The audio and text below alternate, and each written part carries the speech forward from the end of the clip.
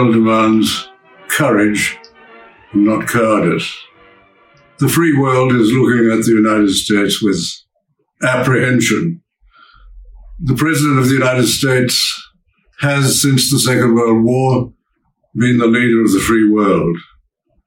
He is to lead the free world against the forces of evil, whether they be Nazi, communist, or terrorist. But a powerful establishment in the United States, an alliance of the elites, is trying to ensure that Joe Biden becomes President of the United States. And this is grossly improper for three reasons.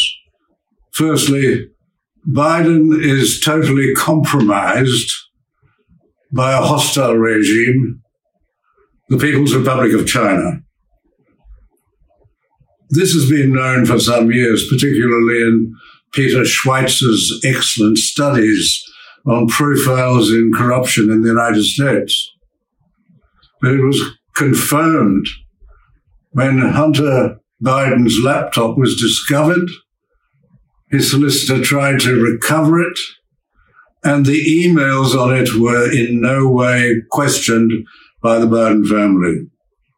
And they revealed, with the corroboration of former business partners, that the Biden family, for a long time, for decades, had been involved and has been involved in selling access and influence at the very heart of the American establishment, selling that access and influence to foreign plutocrats and in particular to the Chinese Communist Party. The Chinese Communist Party has paid billions through Hunter Biden into the Biden family. Joe Biden is completely tainted at precisely the time when the West needs strong leadership against China.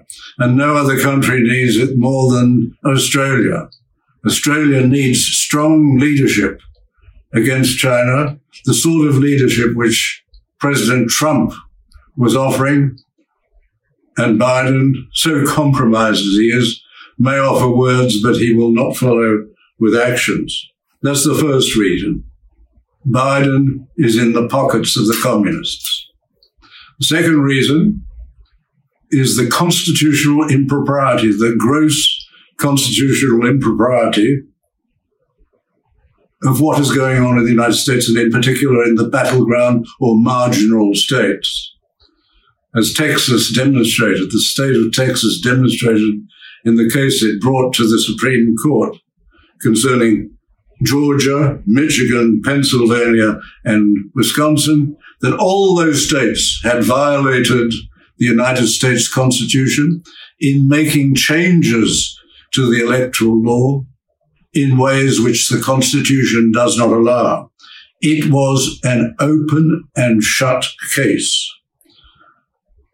The saddest thing about Texas's case was the lack of moral courage and leadership demonstrated by the Supreme Court of the United States. What they needed was the leadership that Lord Mansfield, the British judge, displayed in 1772 concerning a runaway slave from the American colonies. His owner was trying to recover him in England, eventually with Quakers and other religious people's support. The slave made application to the British courts, and it came on for hearing before Lord Mansfield, who, after a long hearing, eventually gave judgment to the slave. In words which were attributed to him, "The air of England is too pure for a slave to breathe. Let the black go free." Those words are rung down the ages. But instead, the justices of the Supreme Court of the United States chose to be cowards rather than to actually hear the case. The case, as I said, was open and shut.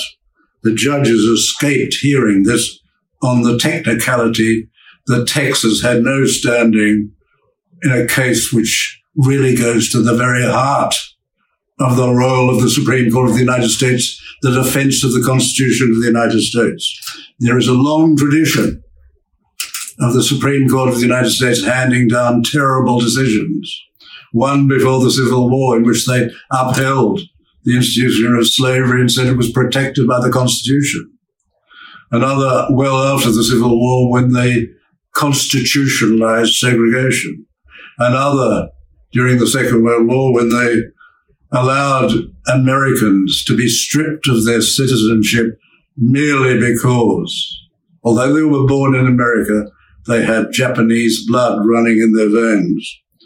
And then in recent years, a few decades ago, inventing a constitutional right to abort, which resulted in the disproportionate killing of babies of Afro-American origin.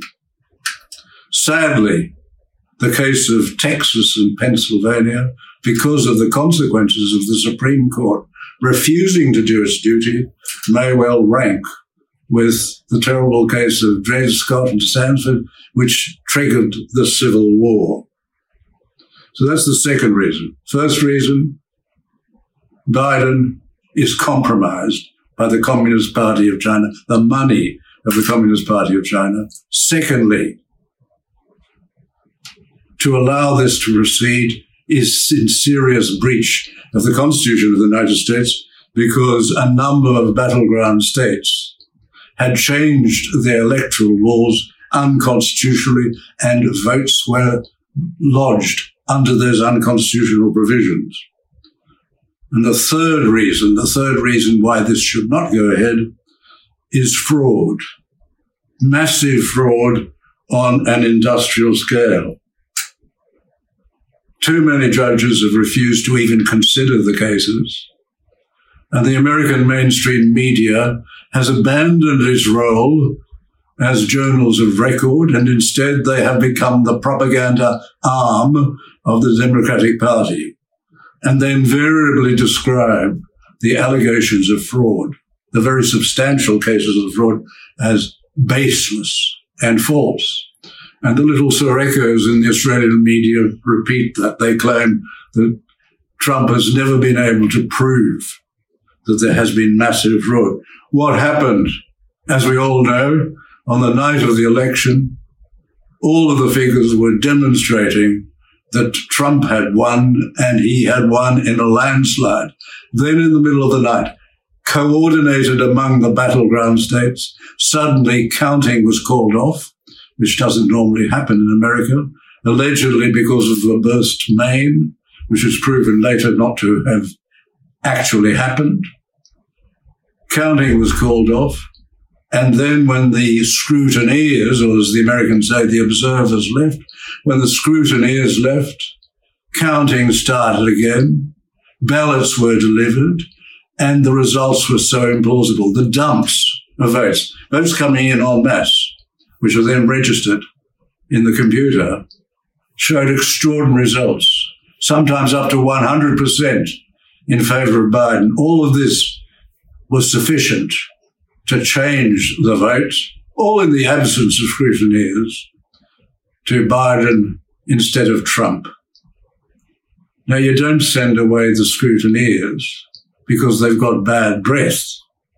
You send away the scrutineers, and the courts seemingly seem to allow this. You send them away because you're up to no good. And the no good was massive fraud on an industrial scale. This is a very sad fact. And more evidence is emerging. There are reams of affidavits sworn under penalty of perjury. If anybody lies in an affidavit, particularly with the Democrats watching these very closely, they will be prosecuted. And if what they have said is untrue, they will go to jail. There are a massive amount of affidavits. There is video evidence. There is evidence taken from the machines which show that they were logged in to changing votes. And all of this is being ignored. And the mainstream media is saying it is not proven, it is fraudulent, there is nothing there. there is a last chance. The last chance is on the 6th of January, when the votes of the Electoral College are considered by a joint session of Congress. If the courts, in the meantime, don't do their duty, and in particular, the Supreme Court of the United States, which is demonstrating more and more that it is completely useless and dominated by cowardice. But on the 6th of January, there is still an outside chance, and that is if sufficient numbers of Republicans stop being rhinos, that is, Republicans in name only, and actually do their duty, they can raise sufficient objections to the votes in each of the states to force the two houses to consider these again, and then even perhaps to have the election referred to the House of Representatives. In the House of Representatives, the Congress, the members of the House, the representatives do not vote per head, they vote per state delegation. And if the Republicans were to hold together, the real result would emerge and President Trump would be re-elected President of the United States. This requires the representatives, the Republican representatives and senators, to honor their party and to recognize the enormous fraud. Remember, the world needs a strong leader, America needs a strong leader, and America needs to be made great as it was under President Trump. This is a very serious issue. The consequences for America and the world will be terrible. As the state of Texas argued in their case to the Supreme Court, which the judges didn't even have the decency to hear, they got rid of it on a technicality. Texas said, our country stands at an important crossroads. Either the Constitution matters and must be followed, even when some officials consider it inconvenient or out of date, or is it simply a piece of parchment in the National Archives of historical interest only.